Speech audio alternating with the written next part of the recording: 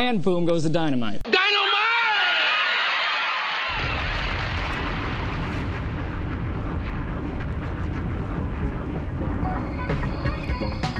Hey everybody, Paul Fontaine alongside Kevin Neely.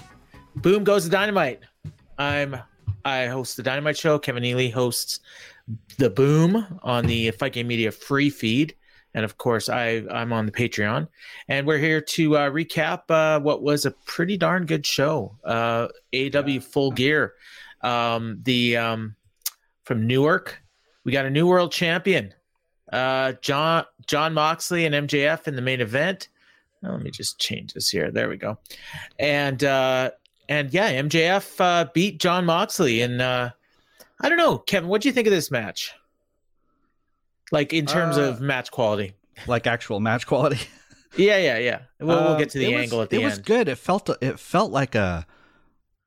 a lot like a Attitude Era WWE main event to me, like just where the fans are really into it and it's just a lot of action, but it's not necessarily like the most amazing technical match. So it was almost not like an AEW main event and more like a WWF main event. You know what it felt like to me was a very, very good version of this, but a TNA pay-per-view main event. Well, you know, there was a lot of that. There were some TNA chants tonight. Yeah, and with the ref bumps and and of course Jeff Jarrett is there, and I imagine he's got Tony's ear. So, but we saw a couple ref bumps. We saw MJF tease using his ring, which he had promised not to use, and William Regal threatened him and said, "Don't you dare use that!" And so he threw the ring away, and then he went and got caught by John Moxley. A few more things, another ref bump, and then William Regal passed him over the brass knucks, and he used them to knock him out.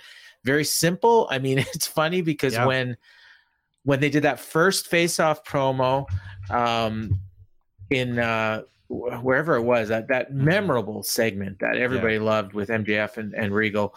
Yeah. I mean, and MJF promised not to use the ring. I said at that time, he's going to use the brass knucks.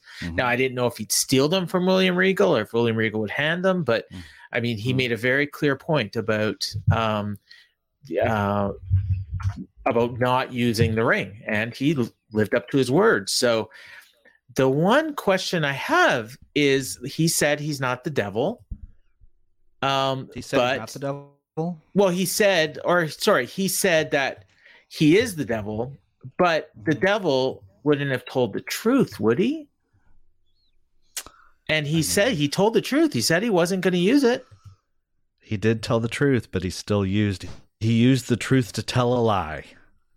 He distracted you with the truth to deceive even further. Now, you're a man of God. Actually, is there not a thing about how the devil cannot lie?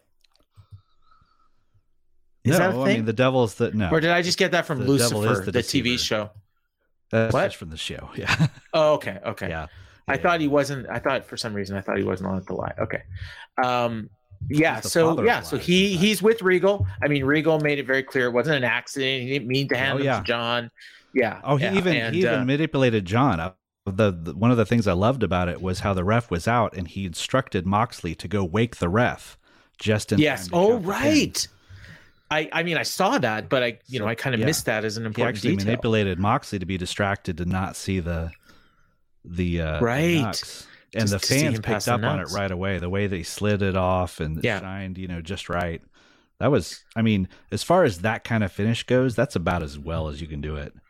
Yeah, and I think in most cities, this would have come off as the heel turn it was intended to be. Of course, they were in Newark, which is very close to Long Island. And also, MJF has been basically playing a babyface this whole time. So I'm not sure where this would have gotten him massive boos. I was getting a text from somebody that was in the building, and he said it was a mixture of cheers and boos. It wasn't all cheers.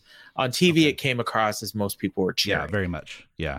And obviously for the whole match, Moxley was not only booed, but they chanted some very unsavory things at him. Sure did. F you Mox, and they didn't say F. What did Taz say? He said they're not saying friendly Mox. They're not saying friendly Mox. Yeah. Yeah. But so very, very pro MJF crowd, very anti Mox crowd. And I thought the match was good. Very good. Like, I mean, if you're, in terms of star rating, I mean, and I know some people hate those, but I just do it out of habit. And, maybe like the third or fourth best match on the show.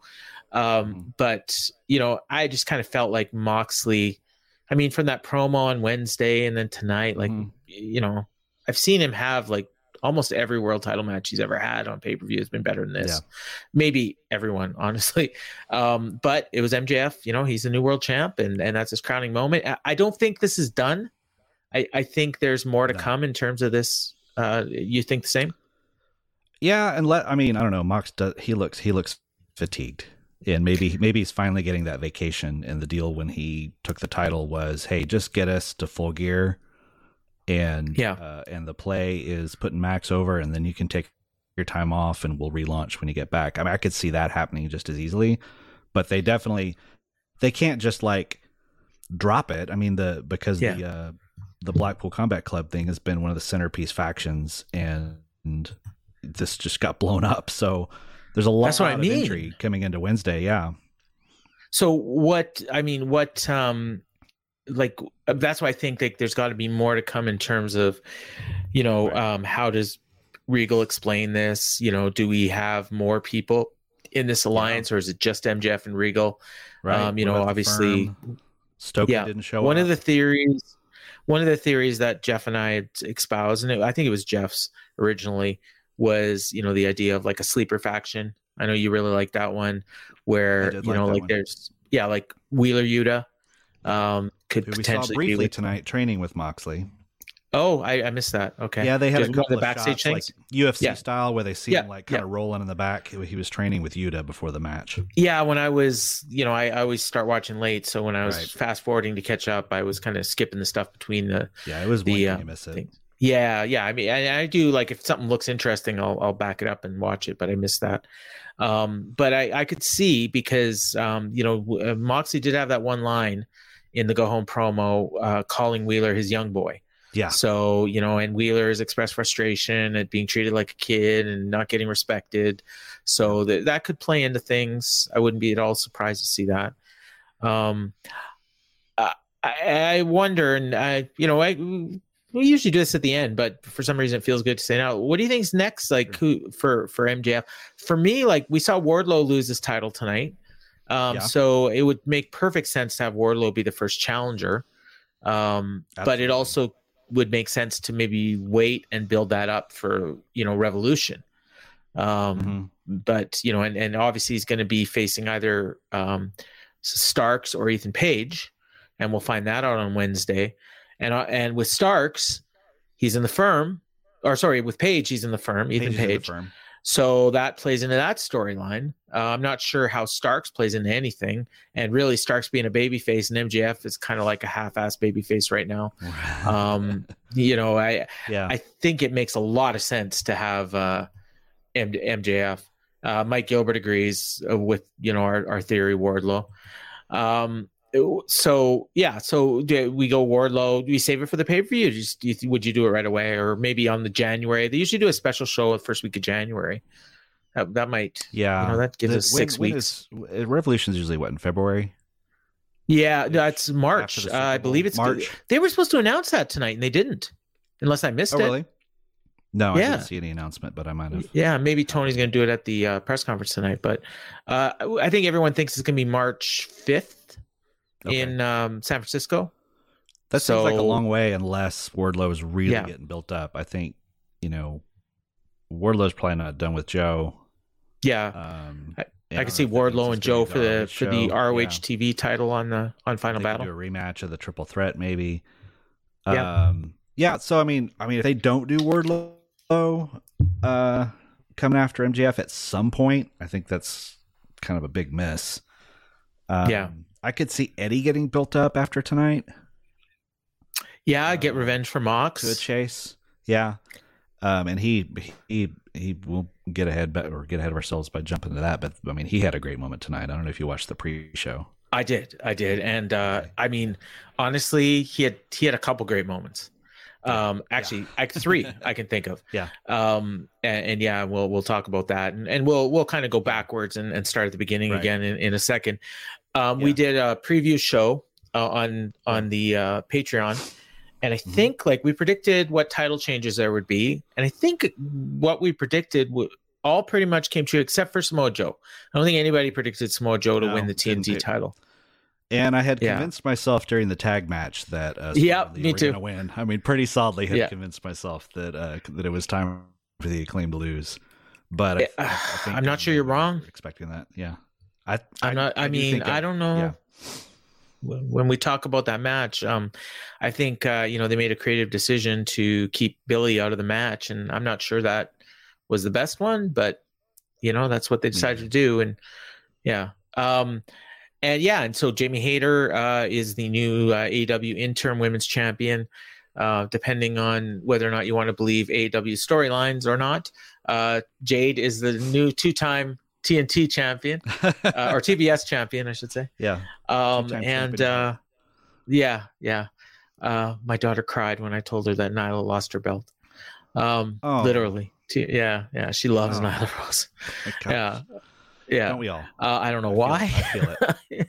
Yeah, I don't know. I think it's watching her do squash matches on Dark. That's the only AEW stuff I let her watch. Yeah. I don't let her watch the shows because they're a little violent. A little much. Yeah. You never know. Yeah. Exactly. Yeah. I always shut the doors when the pay-per-views are on. Well, but your daughters are teenagers. They're teenagers, right? But it's really more about how they judge me. Okay. Gotcha. Yeah. We'll go backwards. The pre-show. So we were supposed to have a match. They announced it earlier this week. Between I think it was Thursday or Friday. Yeah, it was. I think I can't remember if I tweeted it or it was on the Facebook group, but I remember like being glad to see it, and then our friend Larry called me a hypocrite because I said I was glad and before I had complained about too many matches. But I mean, it was like, I just, whatever. It's on the pre-show and it sounds like a cool match and I kind of want to see it. And it was supposed to be Daniel Garcia and Dax Harwood. I don't know if it's going to be for the Pure title, but I mean, it would have made sense because he's been defending the Pure title on Dark and Elevation a lot lately. So, but that match never happened. They didn't really talk about it. And I mean, whatever. It didn't even occur to me till later on in the show when they were showing some sort of highlights and I saw FTR in the background and I was like, hey, wait a second, where were these guys? But we did get we got a 10-man tag.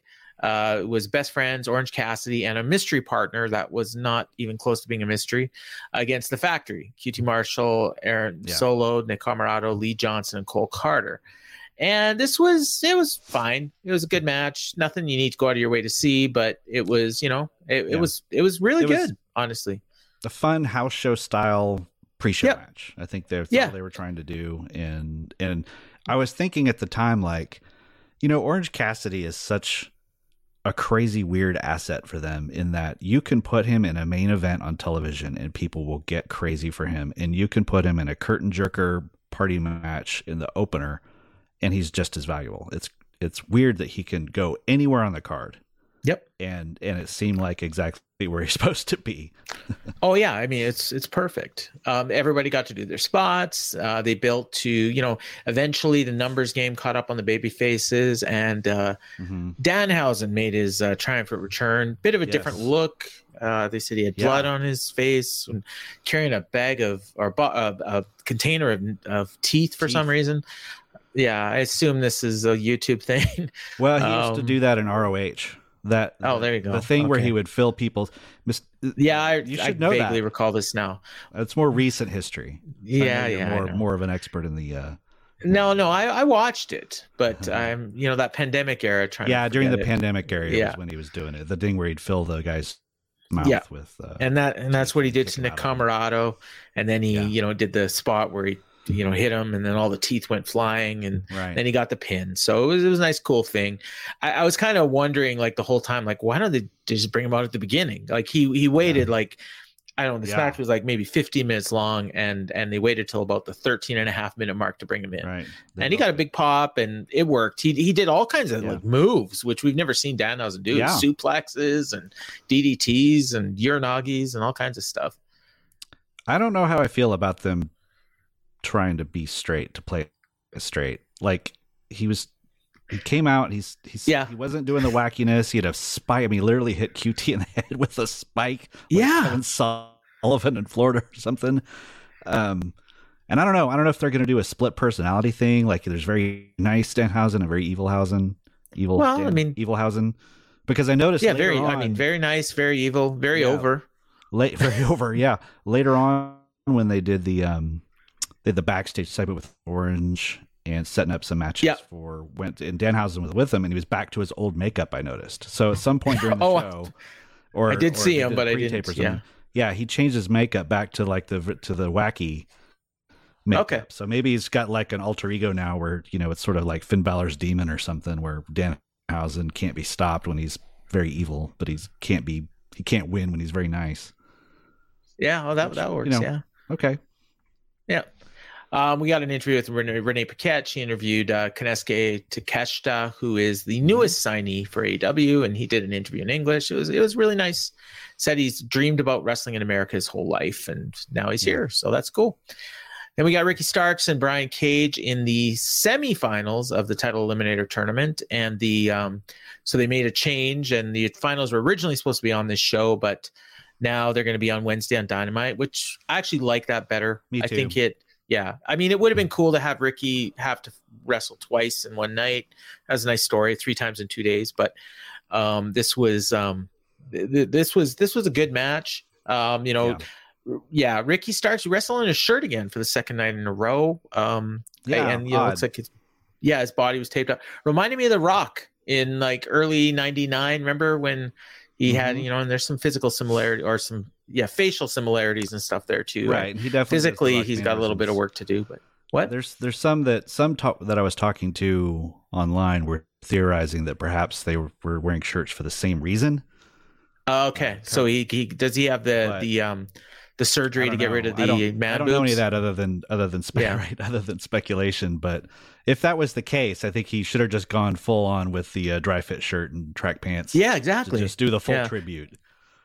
Well, and the funny thing is I remember the way they worded it was he had missed time, and it was not an injury, but it was a medical reason. Yeah. So that would actually oddly vague, specific about it. Yeah, and I don't know how that would have flown back if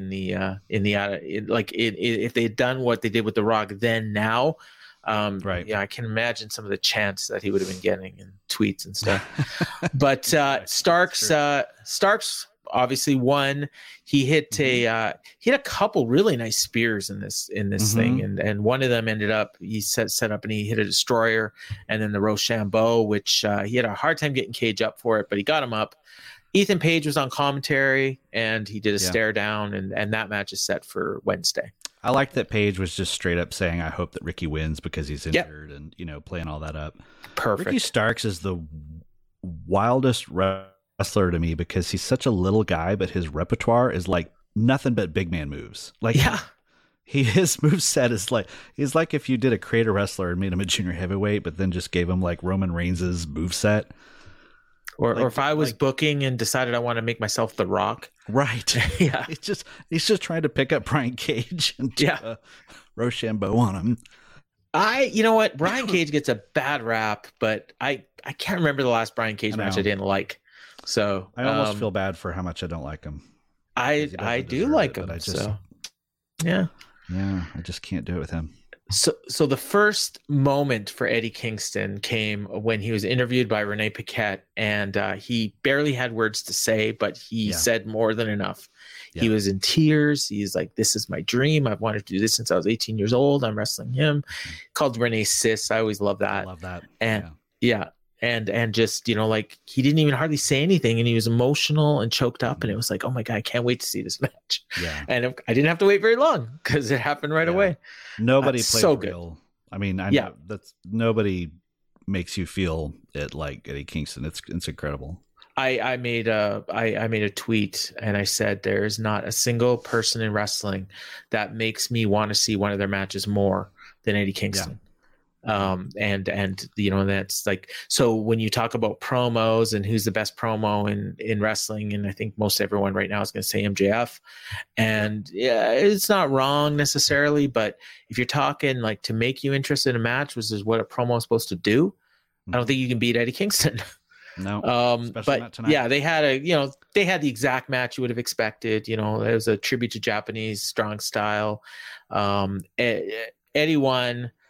With he hit the Northern Light suplex, Exploder. And then he hit his spinning back fist, and got the 3, and then he just broke down. He's crying, and Akiyama helped him to his feet. Yeah, well, I didn't. I was crying. I did. I haven't really. I can't think of the last time I got emotional at a wrestling show. It was probably watching the Cody versus Dustin match. Or maybe the Brody Lee tribute show, probably. I definitely bawled in the Brody Lee stuff. But that might have been the last time. Tears came. Tears came to my eyes watching Eddie have that moment because it just felt so real. And there was a sign. It was. Yeah. Yeah, there was a sign in the crowd that said, "I'm here to see Eddie live out his dream." And I was just like, yes, that's what I'm here for. And just the way that he showed such respect to June, and when June bowed to him and he just couldn't handle it, and then that promo after, that's what I was going to get to next. That was the match was the second, and then the promo after was the third. I compared it to Dana White and Joe Rogan, how they used to do the thing on the UFC prelims. They would come out with like 5 minutes to go before the pay-per-view and just run down the card and talk about how awesome it was going to be. So Eddie grabs a mic and he's like, "Tonight we're going to see my buddy Mox beat the shit out of MJF." And the crowd is like, boo. And he looks at them and he's like, "He's a piece of shit. What do you want?" and then he's like, "Jamie Hayter and Tony." And then he's like, they're trying to wrap him up. And he's like, "No, how much time do we got to this pay-per-view? 8 minutes." He's like, "I can talk about this." And he's trying to run down the card and they're stopping him. It was great. And it was like, they need to do this. Like, remember he had that one match with Ishii a couple pay-per-views ago, and they need to put Eddie on the last prelim match before the pay-per-view, have a banger like this, whatever Japanese guy he wants to wrestle, and then do a promo after. I mean, it's a formula for success. Absolutely. I posted this was the greatest end to a pay-per-view pre-show I'd ever seen. Like, did you ever see the Korean Zombie and Garcia? Well, I'll qualify blanket on his first wrestling. name. What was that? Wrestling. Wrestling. Okay. Wrestling pay-per-view. Yeah. I'll give you that. Yeah. Although, and then the last one would have been Kingston and Ishii. Whenever that. That's true. Yeah, but it didn't have that moment at the end. No. Where he just sold the show to us. They got to do this every time. It's freaking awesome. Yeah. And then we got the like, what, I'm out of time? All right, bye. And because they had to do all the they had to set up the cage. I mean, was the big one, but they did the card rundown and everything, and I was glad because I was able to fast forward a bunch of stuff and catch up. So and the pay-per-view kicked off with the cage match, which again, in retrospect made sense to open with this because they had time to set up the cage. Jungle Boy Jack Perry and Luchasaurus, and I said in our preview show that I thought this might steal the show. Yep. Came damn near close to doing it. I mean, it was easily the match that over delivered the most on the pay-per-view, I believe. For sure. Because I think for my taste, the only match that was better than this was the trios title match. And I think everyone expected exactly what we got. Yeah. Maybe a little better, maybe not. I think a lot of people probably expected a 5-star match. This was great. It was just the two guys, just a great rivalry. These two have great chemistry. Obviously, they're partners forever. Yeah. You can tell when people have worked together a long time and really trust each other. That's the key. The trust. They worked to a spot where Christian stole the key out of the ref's pocket. I love that. Yeah. Even though I hate it when cage matches, the cage doesn't matter anymore. Just the spot where he slips it out of his pocket in front of everybody. Unlocks the door, but then the ref noticed he was missing his keys. So right away, they chased Christian to the back. So Christian didn't interfere at all other than opening the door. That allowed them to get weapons into the cage. They brought in a table and some chairs. And they set up for the spot. And I think everyone saw this spot coming from a mile away. where the Luchasaurus was laid out on the table. And as soon as, like, I think he used a sleeper to put him in. He teased it a couple times. One time he had the sleeper on, and then Luchasaurus backed up. And but they finally he put Luchasaurus out, set him on the table, grabbed a chair, whaled him in the head with a chair, which is fine because he's wearing a mask. And then, of course, the crowd popped. As soon as Luchasaurus was on that table, they knew it was coming.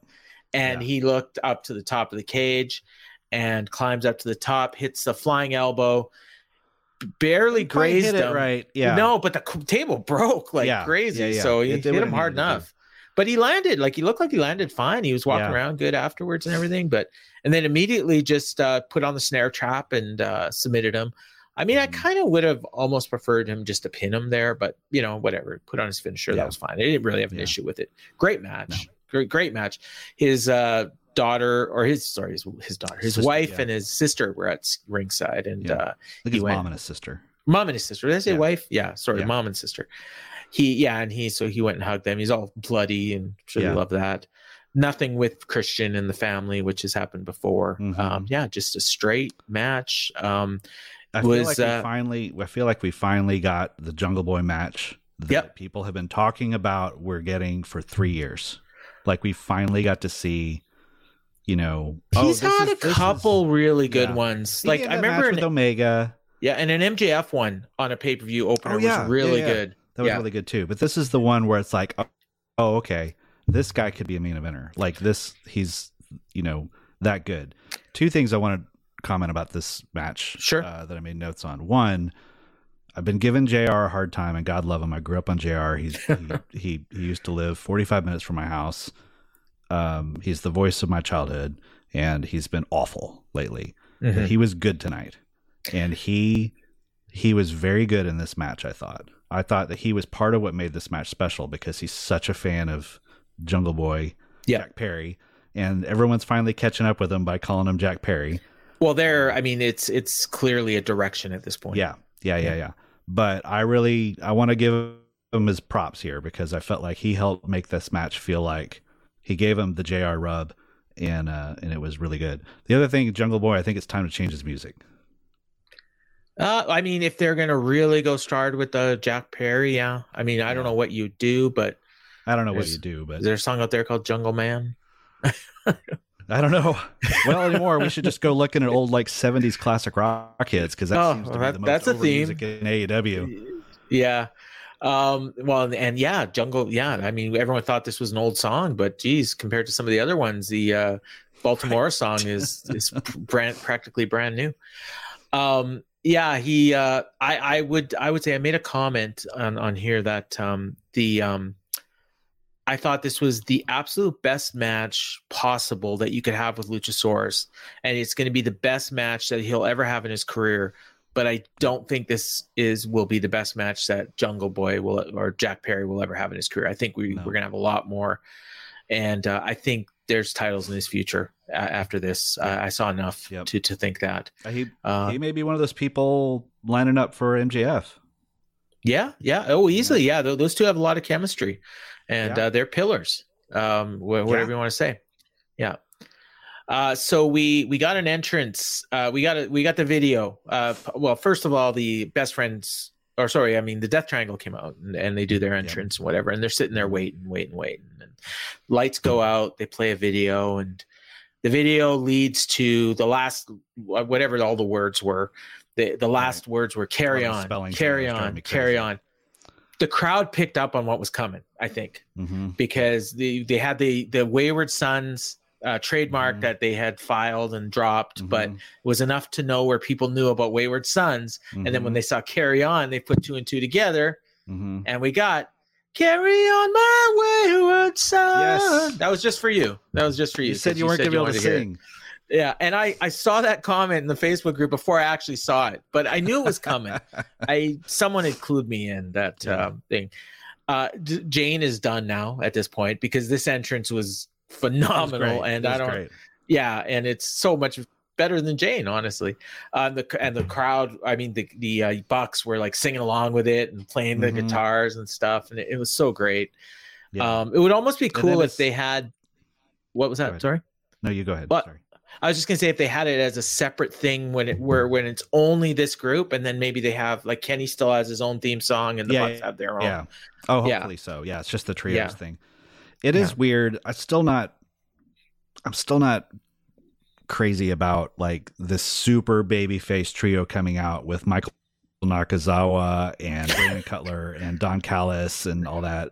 I noticed that Cutler didn't have the cold spray this time, so I wonder if they're dialing it down. And Callis was kind of like, no, he was on commentary. You know, he's like Kenny's the wrestling god, and it's the best tag team of this generation. All that.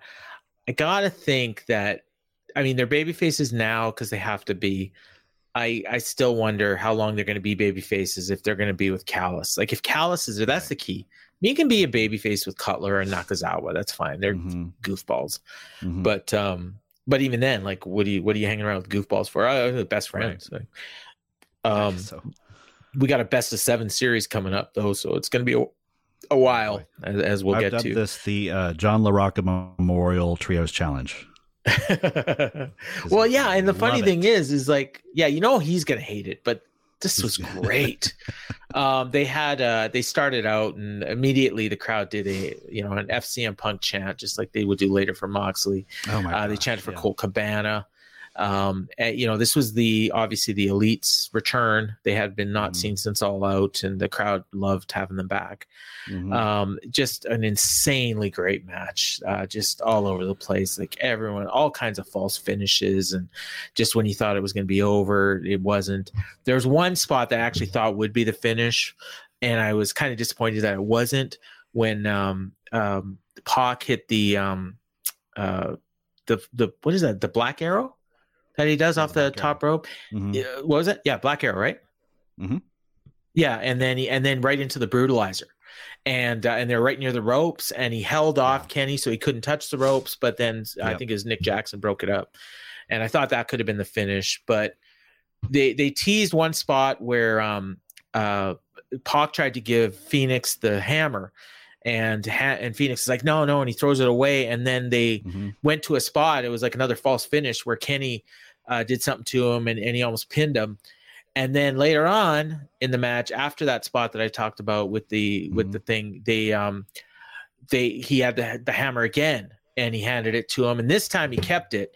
And then Kenny was trying to set him up for the Angels' wings, and it was like he's got no other choice. So he hit him with the hammer, and he ended up getting the pin.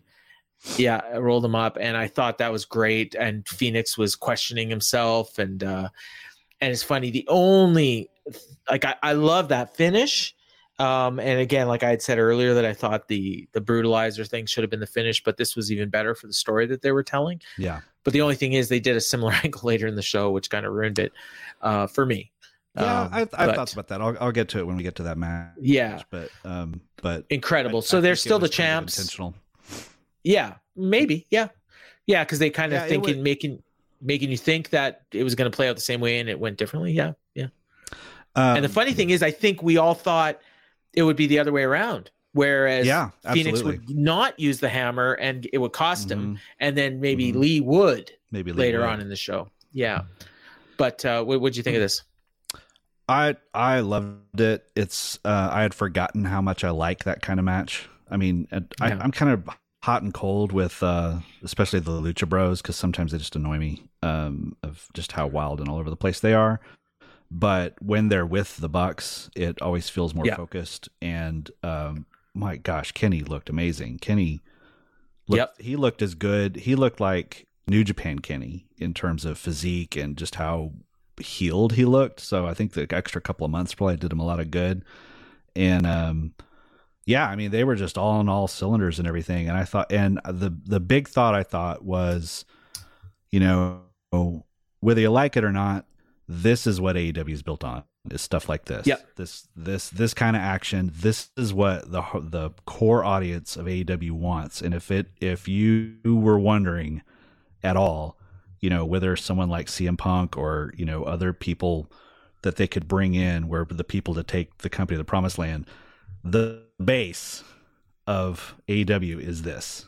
And, and it's just a strong statement to show, like, okay, we were without that for a couple of months. They come back, and it was just like, wow, this is this is what it felt like when Dynamite first started, and you got to see these matches every week, and so we'll see if we get tired. And we're going to get to see it every week for a while. 6 more, or 4, at least 3 more at the very least. Right? Yeah, because it's the best of 7. Yeah. So how many? So I guess. Well, it ends in LA, which is I think January 11th. So it's not every week. That makes sense if they would. Yeah, they're going to be back at the Forum, right? Yeah. It's going to finish in LA. They're going now. I don't know if the titles change hands every time, or if the titles are basically vacant right now. And I don't. They didn't really make that clear. Maybe Tony's talking about that right now at the press conference. My first thought was it's just best of 7. The belts are basically vacant, not changing back. Yeah, they're basically just up for grabs. Yeah. But I could be totally wrong. Yeah, I guess we'll find out. Or they could just all of a sudden have, they're 4-time champs if they win this tournament. Or it could be like UFC where, every time you win a title, every time you win a title match, it's counted as another title reign, technically, is the way they talk about it. Yeah. So like Anderson Silva was like a 10-time champion because he had 10 title defenses. Yeah. Or whatever. I pulled that number out of my butt. I don't know how many he has, but So the Death Triangle retained. And we would find out later that they're doing a best of 7 series, and all of them are going to be on Dynamite, which is really cool. It's going to keep people watching during a time period when I think, viewership is going to typically be down with college football and stuff, NBA. Yeah. So, I think that's a smart strategy. And these matches, they're all going to be great. Great, but I'm really interested to see if people tire of it, because it is a very tiring style to even watch. It's just so much. If you see that same, it's going to really put them to test how creative they can be to make each match feel different and have a story that goes across all 6 or 7 matches. About halfway through this match, I was still behind at this point, so I didn't even know maybe what I was tweeting had already happened. But I said that if I'm putting this show together, the next match has to be Nyla Rose and Jade, because there's nothing on this card that could follow this. Mm-hmm. And I think Nyla Rose and Jade were going to have a hard time wherever they were on the card. So you might as well just put it here. Right. And I have a feeling that they did an audible and moved this match to this spot when they saw how over those first 2 matches got, because of the fact that we saw Aubrey Edwards reffing 2 matches in a row. And you never see that. I didn't even get to see that. Yeah. Yeah, so I think but they had the car ready and everything. I wonder. I guess they had the car ready for now. Car's probably back there, staged ahead of time. Yeah, but because I think that because she refed the very next match after this, and obviously the refs are assigned to the matches probably whenever the matches are being put together. So, that's just my theory, and I had that theory, again during this match. It's a good call. Yeah, well, yeah, for sure. They had, the match was different. Like, it was Jade basically selling for 95% of the match, which we hardly ever see. She was fine. It was an okay match. This would have been, it's your typical AEW women's match that happens in quarter 6. No better, no worse. It wasn't actively bad. Jade actually, if you told me ahead of time what was going to happen in this match, I would have thought it would have been worse. But the crowd didn't care at all about any of it. Jade was kind of fumbling with her ring gear a lot. Yeah, she was very distracted by her outfit, her thunder. Did you pick up on the outfit? No, what was it? Do you remember a cartoon show from the 80s called Thundercats? I remember seeing it and flicking channels when it was on. Like the He-Man, She-Ra era. No. I totally remember it. I just... Yeah. So I'm going to watch Flintstones instead. Yeah. Okay. Yeah, I watched Flintstone Babies and Archie, and I stayed away from the superhero stuff. I did like Hercules. Hercules, winner of ancient glory. Hercules. Yeah. Something. Yeah, Spider-Man, I like that too. Yeah. The really terrible one where Peter Parker would be going through the thing and you just see the same thing 15 times in a row. The animation. Yeah. But anyways, so long story short, Jay got her belt back. She hit the after like I said, being beat on for however long this match was. I don't think it was very long, maybe 7 minutes or something, but she got Nyla into a beast bomb, and then she hit Jaded for 2. Nyla almost hit a senton, but she hit the front kick and then the Jaded. Yeah. There was a crazy. Nyla took a great bump for that. What was that? Sorry. There was a crazy weird botch right before the finish, where it was what was it? It was like Jade was going for her Jaded move, and it looked like Nyla was supposed to roll through, and there was some weird thing, and I saw that. I did on top and did a 2 count, and it seemed almost like an improv.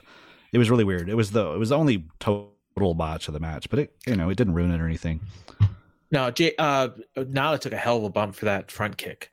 I thought, and then that made me think about when you and me and Jeff were talking about it. We were talking about how when Nyla, you can tell when Nyla really likes somebody because they have the best match of their life.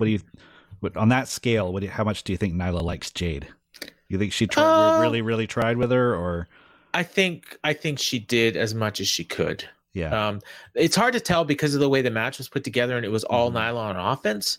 So it was more Jade selling, and I thought Jade she needs to do matches like this more if she's ever going to get to the point where she can do like 15-minute matches. And this was good. It was good. I would have liked a little more slobber knocker in it, like a little more of them like charging at each other and no one gives, that kind of, like that they're equal matched and things like that. But I think maybe she could have that match with Jamie Hayter down the road at some point. Yeah, that could be good. Yeah. And then, so we got Bobby Cruz came out for the intros, Ian Riccaboni on commentary for the ROH 4-way title match. And Aubrey reffing this as well. And this was, I made a point. I had recently, like in the last week or so, I watched a 4-way ROH title match from like 2009, 2008. And it was, Danielson was in that one too. It was Danielson and Tyler Black, of course, who's now Seth Rollins, Austin Aries, and Jerry Lynn. And actually, I like that match better than this one, honestly. Although I will say the ending of this, like the last 5 minutes were great. Before that, it was just all, like the partners kind of teaming up and teasing dissension and very story. Yeah. There was one point where Jericho had, Sammy broke up a pinfall and then they got mad at each other. And then there was another point where Jericho hit someone and he's about to go for a pin. And then Sammy grabbed him and hit him with the GTH. And then he hit a shooting star press on Jericho, but he only got a 2. Yep. My favorite spot in the match was when Sammy got Danielson and he starts hitting him with the elbows, and Daniel's just no selling him. And he stands up and he looks at him like, "What are you doing?" And then he just went nuts on him. I just freaking love that. Then Claudio grabbed Guevara, threw him over his head, put him on the floor. Then he turned around, got hit by a Basaku knee by Danielson. Awesome. And and that's when Claudio and Danielson just kind of went off on each other. And the finish, I mean, it was pretty clean. Jericho hit Claudio. So Claudio was doing the swings with Sammy, and they hit like about 15. And then Jericho did like a really cool spot where he like timed it to where he could hit the Judas effect, and he just missed, but it still looked cool. It didn't quite work, but it was a good effort. And then he just, when Claudio got up, he just hit it with another one and basically a clean pin. So, I mean, he's beat Danielson twice. He's beat Claudio twice. I can't imagine he's going to defend at the ROH pay-per-view against either one of those.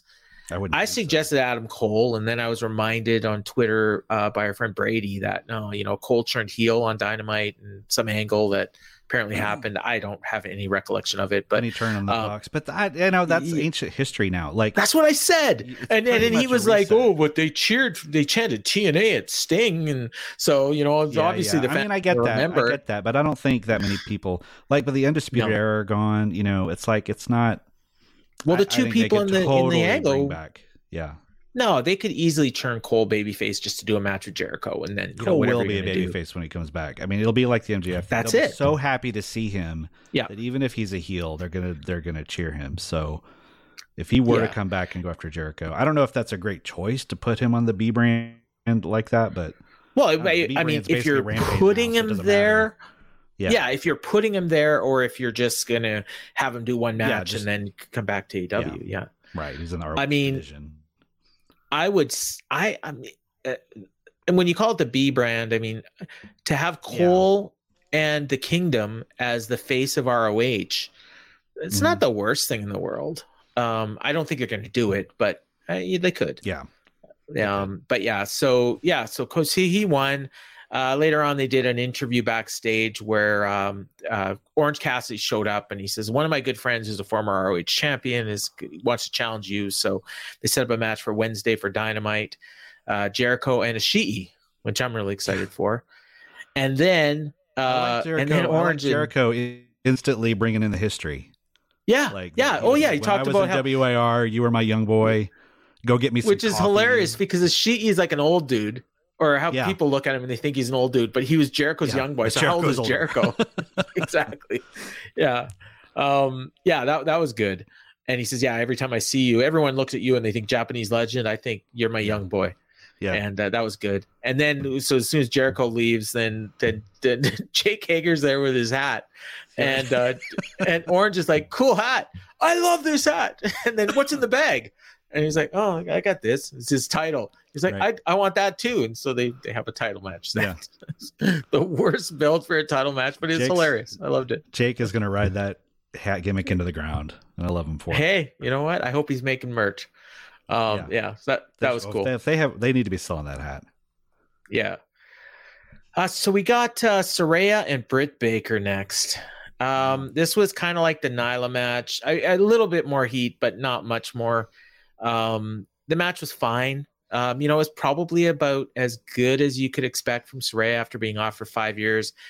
And honestly, she wasn't that great to begin with. I mean, she was not bad, but I mean, I think the women that are around now kind of like Britt. She's all personality and presence, and just kind of average in the ring. Yeah, definitely. Yeah, and an average. And the thing is, at that time, 5 years ago, the women that she was in the ring with, there wasn't very many of them that were much better than her. The division was still developing. And whereas now I think the standards are a lot higher.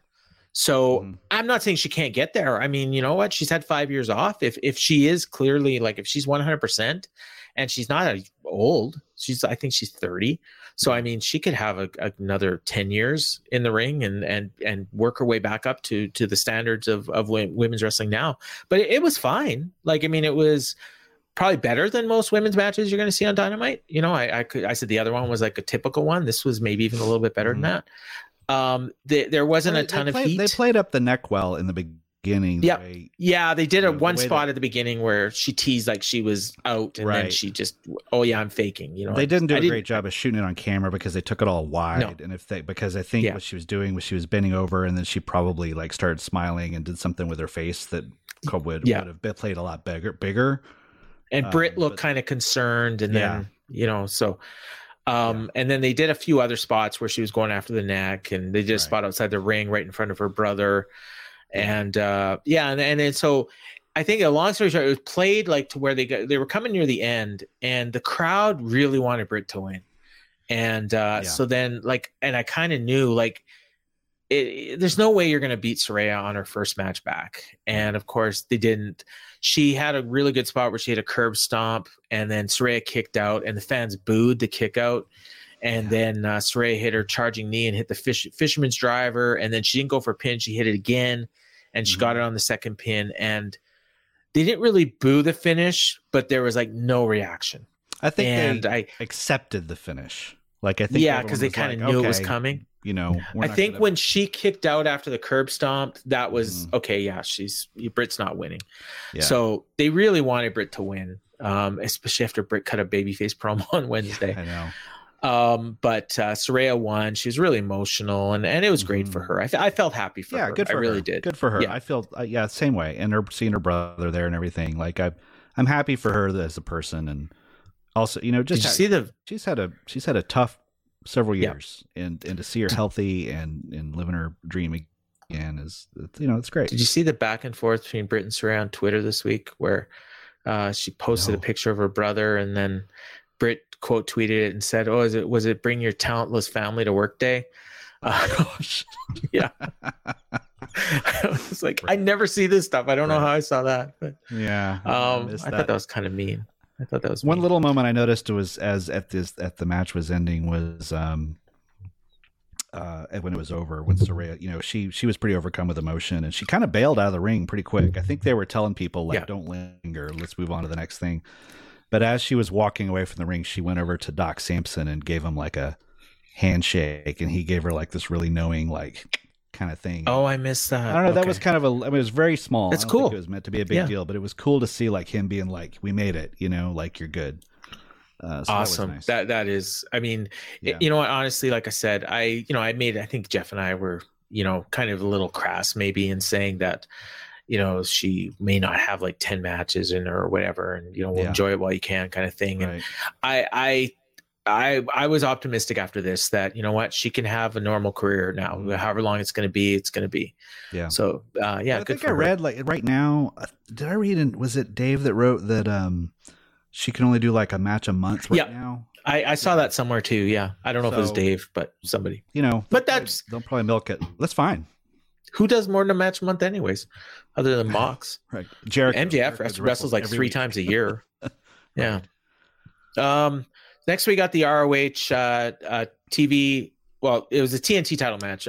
Samoa Joe, Powerhouse Hobbs, and Wardlow. We kind of spoiled this earlier. Samoa Joe won. They at the beginning they were just kind of wrestling, and the crowd was you know what, they popped for the entrances, and then they kind of sat down, and they picked up when Wardlow hit a senton. That when he does that, runs up to the top and does the flying senton. Yeah, that, I mean, right away. Okay, stuff's on, and then then they just kind of went back and forth and just had a big guy match, and it was awesome.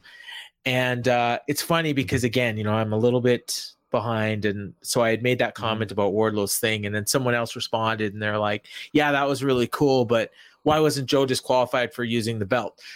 I'm like, "Okay, I know where the finish is coming, because it's a triple threat." Well, exactly, yeah. So I had no problem with that. Anything more than 2 men, there's no DQ. Not just AEW. That's a total wrestling thing. Every company. But yeah, so yeah, Joe hit Hobbs with the belt after Wardlow had hit him with 2 power bombs. Or no, so Joe wiped out Wardlow with the TNT title, and then he pinned Hobbs. So it was a total 100% WWE finish. Every WWE triple threat match you've ever seen, this was the finish. Yeah, but I was okay with it. At least he like did WWE. Did he pin Hobbs or Wardlow? He pinned Hobbs, I thought. He pinned Hobbs? No, he didn't pin him. He put him in the Coquina clutch.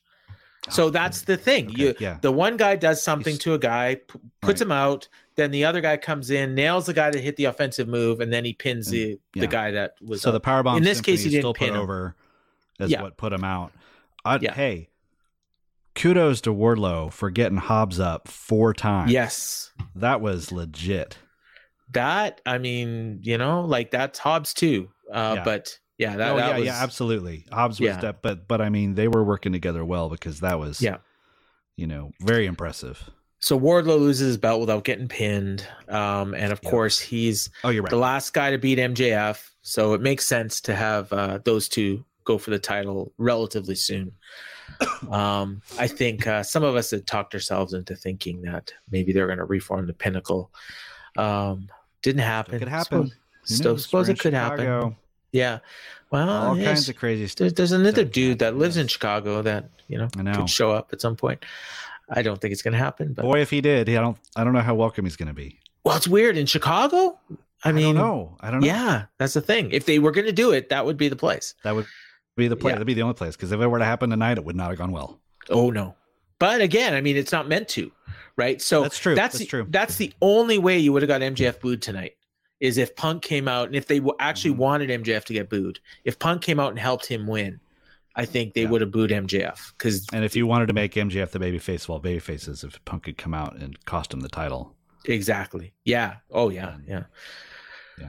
The next thing we got was the interview, which we already talked about, with Jericho and Hager and the Orange Cassidy. So they were just in and out with commentary. JR was just like you mentioned, because we had a back and forth on the Facebook group about how I made the joke, like, did JR fall asleep? The only times I remember hearing him was during the Powerhouse Hobbs match and the opener. Mm-hmm. I imagine he might have been in some other matches, but those are the only two. He was there the whole time, but he laid out a lot because they would bring in like Callis. Yeah. And he really was, on his best behavior tonight. Like, yeah. I mean, he barely noticed him. Yeah, I mean, I think they had a couple of matches that they were like, JR, this is when we really want you to lean in, and it was the Slobber Knocker and the Jungle Boy match. And then I think I think he was gone at this point though. Like after the Powerhouse I think he swapped match. out with Tony. I think he swapped out with Tony. Yeah, and then that was it for him. So yeah. But I was the same way. And the I last just kind of forgot, and then I was like, "Wait, where was he?" And then I realized when Tony came out. Yeah. So the next one was Darby Allin and Sting against Lethal and Jarrett, and this was just a wild match. I missed that it was a no DQ, no countout match. Me too. So I was confused.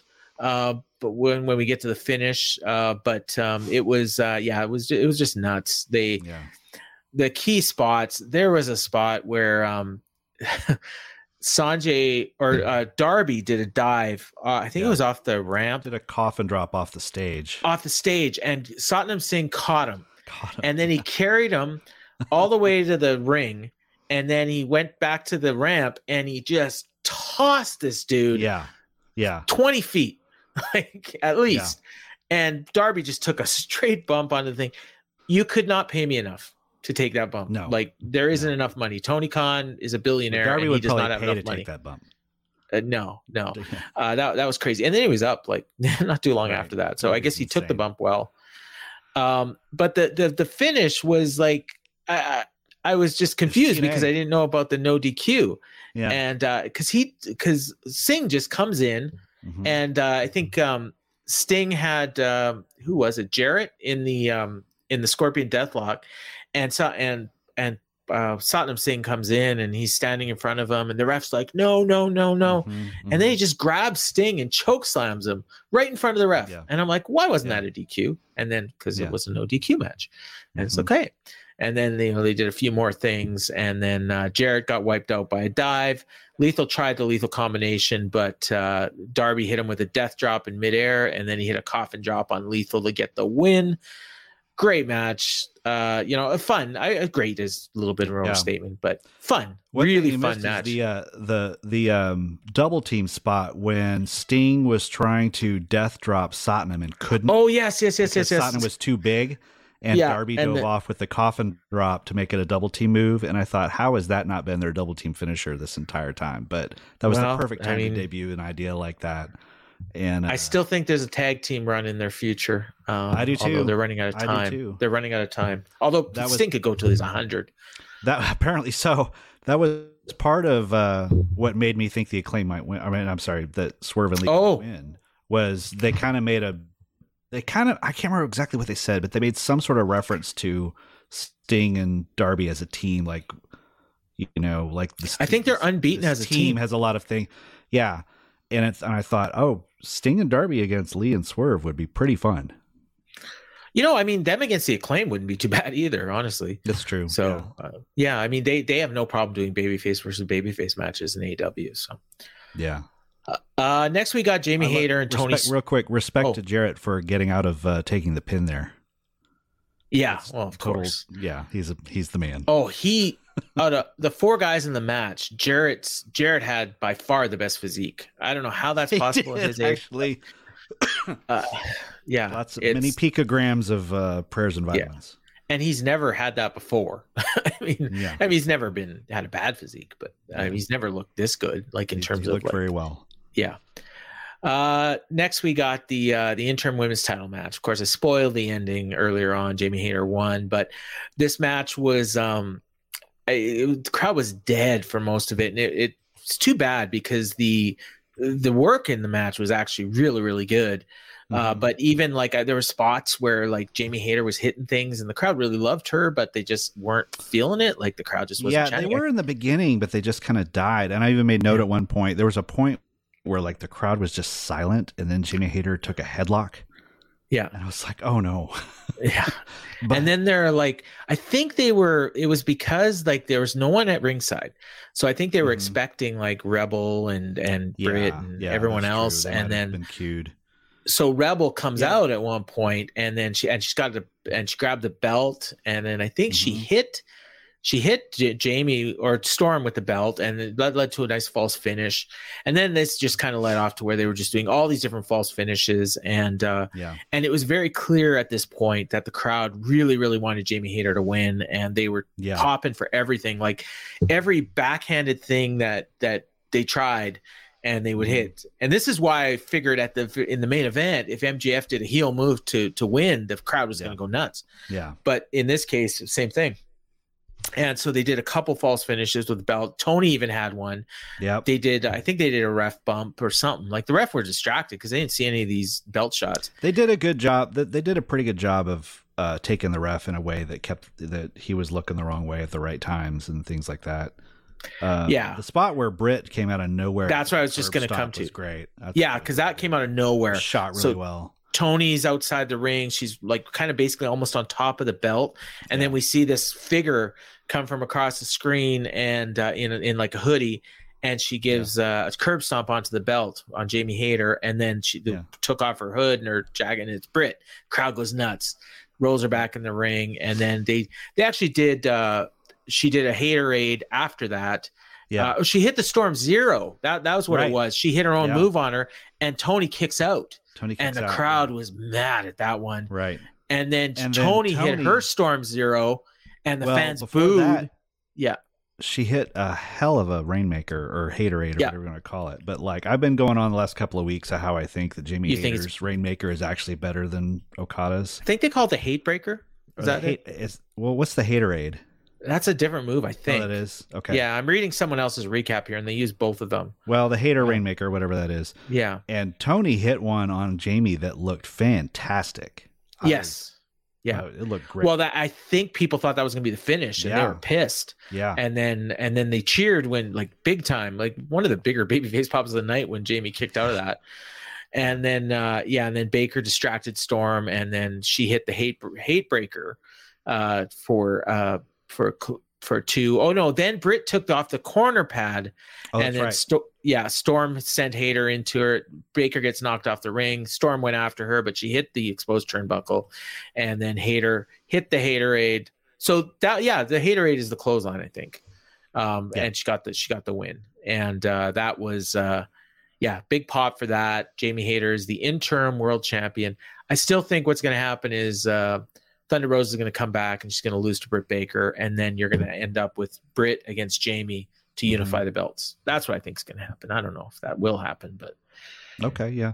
They hinted at that in an interview a couple of weeks ago where I think they were talking about the interim title, and then Britt's like, never mind the interim, I want the world title. So did you notice Tony's sad champion boo-boo face coming out of the ring at the beginning of the match? No, but you know how like a champion every once in a while will be like, I'm not very happy about how this is going. She totally had that face. She didn't show it in the match. She did a great job in the match, but one thing I forgot to mention earlier in the Saraya match was there was a spot where Saraya had a big move and Britt kicked out, and then they did the WWE thing where she's like the crazy the NXT guys, right? Yeah. They didn't do the NXT hug. After the match, the traditional thing. But maybe backstage. Next we got the Acclaimed. This is the co-main, the semi-main, however you want to phrase it. The Acclaimed and Swerve in Our Glory for the tag team titles, and no Billy, but we did get an extended rap from Max Caster. Extra verse for the pay-per-view. Yeah, extra verse. Yeah, you guys want an extra verse? Yeah. I don't remember most of what he said, but I do remember thinking it was pretty good. And he called him the Black Jay and Silent Bob. That one. The Black Jay and Silent Bob, and then he made a comment to Keith Lee. He compared him to the guy from Blindside. Yeah.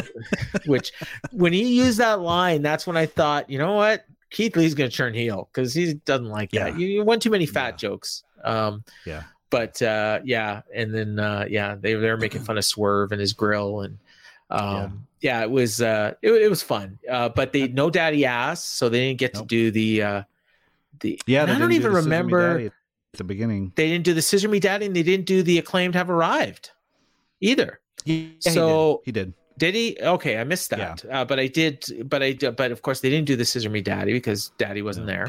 He still got his fingers taped too. So yeah, Excalibur made. Well, no, but he's got the foam. and they've been doing that. Foam fingers, yeah. Yeah. Excalibur said something about how he wanted them to be able to focus on the match and blah, blah, blah. Mm-hmm. But I think it really hurt the match. In the sense that they weren't as into them as, and maybe it's, 3 times now and, just a couple months. I think that's a lot of it too. Yeah. Yeah. I think. And of course the story of this match, and it was all about the Swerve in Our Glory and the problems they're having. So it wasn't so much about the Acclaimed. And, they told the story about Bowens with his injured shoulder that he injured on Dynamite. And, that's the same thing they did in the All Out match, but it worked better there than here. But there was a couple, they did it really well. Like there's a couple of times when they went for their finisher and then he couldn't get him up. And then when they finally did do their finisher, they actually did do it. So, it kind of worked, but then he was still selling the shoulder after. Mm-hmm. Anthony Bowens has gotten really, really good at this. Yeah, but there was a spot. Daddy Ass came out when Strickland found pliers at ringside. Just happened to be lying around. Just happened to be there. Yeah, yeah, same pliers that he used to mutilate Billy Gunn in a backstage skit a couple weeks ago. But he got this pliers. That brings out Billy Gunn, and he's going to make the save. And I was kind of wondering, like, if he touches Swerve, is the match over? Yeah, but they didn't. So that was good. They didn't. No, but he did get he got the pliers away, and the refs sent Billy to the back. Or no, he had the pliers. He put them in his back pocket. So later on, he hands them to Keith Lee. Keith Lee wants him to use them, just like Pac with the hammer. And Keith Lee's like, no, I'm not having this, and he throws it away. And then so Strickland Lee just walks out on him. Like, that's it. I'm done. And then so now Strickland's got to go 2-on-1 with the champs, and of course hits a schoolboy on him, but he kicks out. And then Strickland went for his JML driver, which got the pin on Wednesday, but Bowens had done a blind tag, and then they hit their finisher and got the pin. And it was a fine match. I mean, it was good. Mm-hmm. Wasn't as good as the last one, and the last one wasn't as good as the first one, but it was fine. It was good. It was really good, but it just wasn't as good as the other two. Yeah, I said before that I convinced myself during the match that Swerve and Lee were going to win, and part of that was when they first came out and did their entrance, and they normally do the fist bump as he comes out.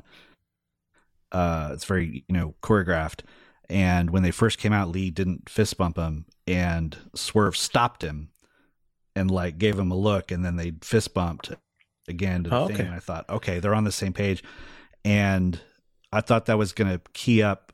I thought this was all building during the match. I didn't think this going into the show, but during the match, based on how the show was going, I was thinking, oh, they're intentionally doing the foreign object gimmick twice, because it's just Tony trying to outthink everybody. Is okay, well, Phoenix used the hammer to win when you didn't expect him to.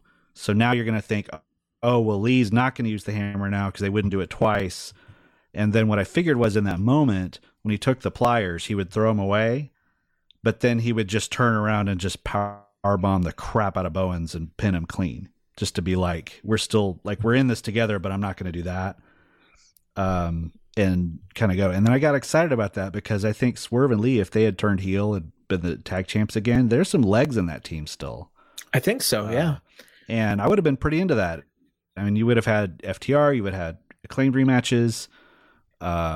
You could have brought in Sting and Darby against them. Like, there's some legs in that. And I kind of wonder how long the Acclaimed really have at this as champs. Like, they'll always be over as an act that can kick off the show and get people going with the raps and the chants and all that stuff. But like, I don't know if they need them to be champs anymore. But the problem is I don't know that there's anyone right now, especially on the heel side, that would be ready to take those belts. Right.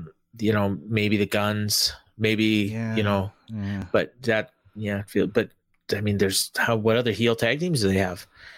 That's true. All right. House of Black, maybe House of Black. House of Black would probably be a pretty good choice, but that's what made me think that maybe Swerve and Lee they're going to keep them together a little while longer.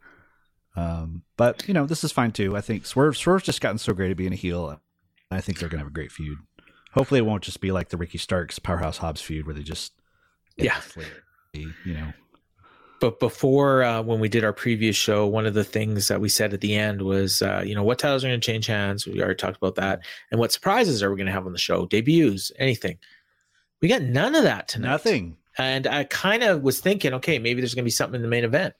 And no, because sometimes they'll even do like kind of in that co-main event spot, like between the second last match and the last match, they'll like announce a new signing or something. Like I remember they did that, I think with Jay Lethal and Christian. I think they did that with too, Mark Henry. But nothing here. Just went right to the main event, and nothing in the main event other than the heel turn. And I mean, that was, when it finally happened, it's funny because it feels like almost like a letdown, because it was like there's a few things they could have done, and this was like kind of like, okay, this is kind of basic storytelling and it's good, and there's nothing wrong with it. And it's just like, but if you expected more, like, if you had Jeff's wild theory of CM Punk coming back, or the Sleeper faction, or the Pinnacle reuniting, or anything like that, but no, we got Firm. The Firm. Thank God there was no Firm. Like that was the one where I thought, okay, it would make sense, but I don't like it. And luckily we didn't see it. But it also says, I mean, there's an unpaid storyline there, because we did get that promo from Stokely. Yep. That was strategically placed, where like something's going to happen with Stokely, and nothing. But I mean, that could also be part of the Ethan Page thing, and then, maybe it's just because, Ethan Page. Yeah, I assume he's going to be the one getting the title shot at Winter's Coming, which you'll be at live. But yeah, we went to the main event. They came out. Moxley was booed right away. MJF was a huge hero. He was he rubbed his face in some women's breasts at ringside. Yes. Oh, they did announce that Best of 7 series at this point. And so I got the schedule here. Match 2 is happening this week on Dynamite. Then the next one's the following week. Match 4 is at Winter is Coming, so you'll see that. Match 5 at the Holiday Bash on December 21st. March 6th at the New Year's Smash on December 28th. Match 7, they're skipping Seattle. So Preet Paul, our friend, won't get to see it. But match 7, which should be the finals, will be January 11th at the Forum. So they're taking 2 weeks off. Looks like December 7th and January 4th. But every other week on Dynamite, we'll see that. And then this week on Dynamite, we got the title eliminator tournament finals: Starks and Ethan Page, Jericho and Ishii for the ROH title, Orange Cassidy and Jake Hader for the All Atlantic title. And I'm sure that they'll announce some more stuff on Twitter between now and then. And probably have some crazy angle going on. Oh yeah, probably another tournament. It's been a while. All the things that we were looking right. Have another tournament, another Casino Battle Royal. Yeah. But all the stuff that we were probably waiting for in the main event tonight, we'll probably get on Wednesday. I'll make one prediction. I would almost bet money that we're going to see a Takeshita match, because they announced his signing. Oh, good. Yeah. I think it would be silly not to have it. Maybe that Daniel Garcia Dax Harwood match that we were supposed to get on the pre-show. Maybe we'll get that too. I wouldn't doubt it. I just looked that up while we were talking about it, and I suspect that might have been just Dax Harwood and Daniel Garcia just working something on Twitter. Oh, okay. Seemed almost like they were just sort of, how people just sort of passively, especially Dax, just sort of passive aggressively complains about not getting booked. Oh, okay. I think it just started with him like pointing out like, hey, I'm not on the show, and Daniel Garcia says, hey, let's have a match, and he's like, great, I'll meet you there. And I don't know if okay. Or not. So maybe they'll just put it on Dynamite.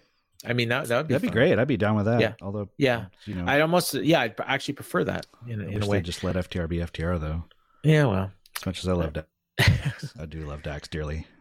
All right, so MJF and Mox for the title. We talked about this at the beginning of the show, and the crowd was super into Max and super not into Mox.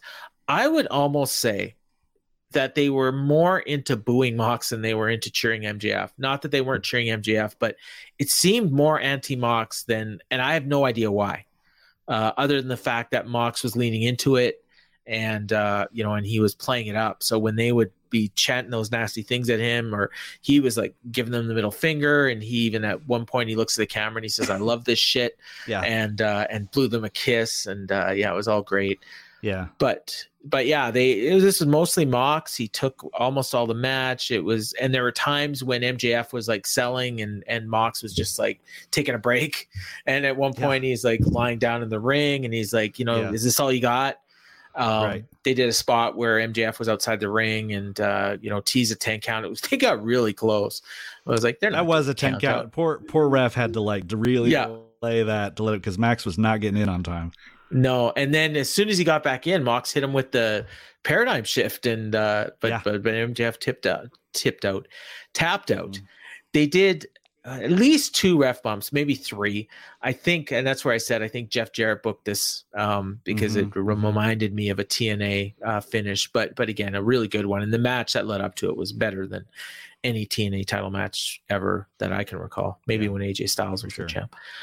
But yeah, they did the false spot with the ring, and then he tossed the ring, and then Regal passed him the brass knucks, laid him out, and right to the pin. Yeah. No false finish, no finish, no MJF hitting another move afterwards. I mean, this was a total 100% heel turn that the crowd cheered like crazy for. MJF is a new champ. He goes up the ring. I missed this, actually. I had several people tell me about it because I was like just wrapping up and I had a bunch of stuff I had to do before we recorded this. So I missed the Snow Angels, but I went back and watched it, which was a little dig at Punk. But again, or maybe a tease. Just to mess with Jeff Hawkins. Yeah. But I mean, again, he wasn't the only one. A lot of people picked up on that, about on the stuff from the promo. So it could just be him, poking the bear, or there could be something. I lead more towards he's poking the bear, but again, like Tony wouldn't answer questions about Punk, which again, there's 2 ways to look at it. 1, he doesn't want to spoil the thing. 2 is a legal problem. He can't talk about it. So I don't think you can read anything into that unless you want to. Yeah. But overall, a very good show. Again, I think a lot of us had low expectations going into it, and those first 2 matches alone, by the time those first 2 matches are over and I had seen the pre-show and that all that great stuff with Eddie Kingston, and then the opening 2 matches, which were 2 of the best matches of the year. At that point, if the show was over, I'd have been okay, but I mean, obviously we had the main event coming, but everything between that second match and the main event were like very good Dynamite matches. And that's fine. Everything I felt like either delivered what you would expect or exceeded it. I think the only thing you could say that probably didn't live up to expectations was Britt and Saraya. And I think, I'd agree with that. And I think really fairly, that's probably what you should have expected from them is what you got. Cause I think people give Britt a lot of grace cause she has such good presence, but she's, she's not like a ring. She's still like, she's only been doing this a few years. Yeah. My comment, I think I said earlier, I think the match was as good as you could possibly expect. So I think the way I worded on Twitter was, if it had been worse, I would have been disappointed. And if it was better, I'd have been impressed. So it was pretty much what I expected. Nyla and Jade was, possibly slightly better than I thought it might be. Which do you think was better, Jade and Nyla or Britt and Saraya? I thought Britt and Saraya was a little better. Yeah. But again, I wasn't expecting anything from Nyla and Jade. And the Storm and Hayter match was leaning towards being disappointing, but the ending was so good that it was probably better than I thought it would be. I might call that one disappointing. I'm not mad at it, but as far as what I was really hoping for, I was really hoping for them to just go show us a Stardom match, like for them to just show it. Okay, yeah, fair enough. And we just didn't quite. I think it's because the crowd wasn't feeling it. That really hurt. And I would say the one for me that most disappointed in terms of in-ring was the main event. But I can't say I was disappointed with the match. It was just everything up to the finish. But when you get a world title change and you get the angle, I mean, that's all I wanted. So, the fact that the match, maybe they could have done a slightly better match and it would have been better. But I can't say I was disappointed, but I would say in the ring from bell to bell, before up to the finish, that's where I would say, it could have been a little better. Yeah. But everything else, that's why I kind of said it to bring it back to the beginning. That kind of reminded me of like those old 90s, early 2000s WWF title matches, where it's just like a lot of action. The story isn't so much in the work as it is kind of just the story and who's behind who and that kind of thing.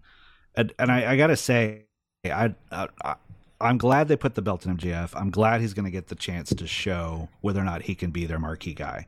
And I think he deserves a chance. I think they need to go with it. But they need to pick a lane pretty quick and say, is he going to be the babyface guy or the ultimate heel? But what I really hope is that this doesn't mean every MJF main event is going to be some kind of crazy shenanigans, all storyline, and, you know, become like a Jeff Jarrett title reign when he has a chance to be a Ric Flair. Well, he could be a Ric Flair who faces baby faces and heels. Yeah. You know, obviously, I think he has some matches with the Blackpool Combat Club coming. You know, probably another match with Yuta. We saw that on Dynamite. It was great. Claudio, Danielson, if that group even stays together. But how do you have the Blackpool Combat Club with William Regal's not in it? Here's my pick. I'm going to go on record with my prediction. By the end of Wednesday, we'll see a faction of MJF, Danielson, Yuta, and Garcia. Well, that'll be the new Blackpool Combat Club. Was that? Did I steal that? Well, yeah, I was going to say, like, that's kind of what Jeff and I came up with. Okay, I mean, Jeff kind of started. I think you're right. Yeah, Paul. Yeah. Okay. Hey, I like that. Garcia, I think, is the one that makes a ton of sense. Mm-hmm. And Wheeler and MJF have a history. And obviously Danielson being the surprise. That would be cool. And that's all you need. I think we had even speculated Jungle Boy, but I don't like that at all. Especially after this thing. I think Jungle Boy could potentially headline a pay-per-view against MJF. It's a ways away, you know, maybe next summer. At the very least a big TV week. Big TV main event. He wins like one of their battle royals or something. So overall a good show. Again, I think a lot of us had lowered expectations going into it. I remember there's a Saturday Night Live old skit that they used to do called Lowered Expectations, and that's kind of like when you have that, and then, you know, it makes it easier to enjoy something like this. And I watched Rampage for the first time, you know, live in I don't know how long. I mean, maybe the CM Punk debut was the last time I watched a live Rampage. And I loved Rampage this week, and this show tonight I really, really enjoyed. It was a real relief to see it feel like this after Wednesday, because Wednesday I thought Wednesday was one of those nights you're like, oh no, has this company turned a corner? Well, the funny thing is, you're right. I did feel that way, but I also was optimistic because I knew they were going to a hot crowd. I knew MJF was going to be over. I knew that audience loves AEW. So I said, I think even, you know, we're going to a hot crowd on the weekend, so it's not going to be the same. The real key is going to be next week and the coming weeks. And so you do your job when you're in Dallas. You make sure and you that'd be a hot seats crowd. Are kind of by the stage. I may not, my voice may not get there, but we need to have some momentum going, because it's so much more fun to watch these shows when you have a hot crowd. Absolutely. You know, and that's why that's one of the reasons why I've enjoyed WWE so much lately, is because they sold out buildings or very close to it. They're into the storylines, and you know, and AEW, it's almost like it's flipped. But you know, and Wednesday wasn't an aberration. There's been a few of those lately, but it was just tonight was great. Wednesday was like the rock bottom. And so now we're going up. And Chicago should be a nice crowd, and you know, Thanksgiving weekend, Tony always treats that as a special show. So you know, and then we got these best of 7 series coming up, which everyone's going to love. So so that's just about going to wrap it up. So you guys you're doing the Boom this week, so you'll be talking some more about the pay-per-view. We're going to do a regular show, probably just talk more about probably where we go from here and predictions and where we would go and whatever happens from the press conference, I guess. You know? Yeah, it doesn't look like anything really happened. Okay. MJF wasn't even on it, but no. we'll break all. No muffins, no fights. No muffins, no. And that's disappointing. And then hopefully, I believe we're planning on Hall of Boom the next night recording our Hall of Boom for Thanksgiving. Putting our completely arbitrary Hall of Fame for AEW for the last 3 years. People that Dustin and Cody in the Hall of Fame for Matchwing. Just no spoilers. Just doing a plug. Yeah, no, it's a plug. I'm asking you. All right, and then I will have In the Clinch with Ryan Frederick going on Monday as per usual on the free feed, and then Wednesday Jeff Hawkins has the week off because I think he's traveling for Thanksgiving. So I'm gonna have a special guest, Brian, who you might recognize. We did the Crown Jewel post show on the Wrestling Observer website with Garrett, so he's going to join me and co-host this week. Yeah, I had a lot of fun with him, and it's funny because I asked a few people, and not everyone watches live. Like I was going to ask you, but I know you don't always watch live either. So I'm usually about half an hour behind, but yeah. So I asked Brian, and he said, yeah. So it's cool. I enjoy conversing with Brian, and be different than Jeff, but hopefully fun. So you can check that out on the Patreon if you're not already subscribed. I'm not even sure where this. I don't even know if this is airing on the Patreon or not. Brian Zillum. I know his last name, but I just didn't know how to pronounce it. So I hope I pronounce it right. Brian Zillum. He'll correct me. I'll have to ask him before we go on the air. But for Kevin, I've been Paul, and this has been Boom Goes the Dynamite with the Full Gear Review Show. Thanks for listening. Thanks for watching. Check you out later.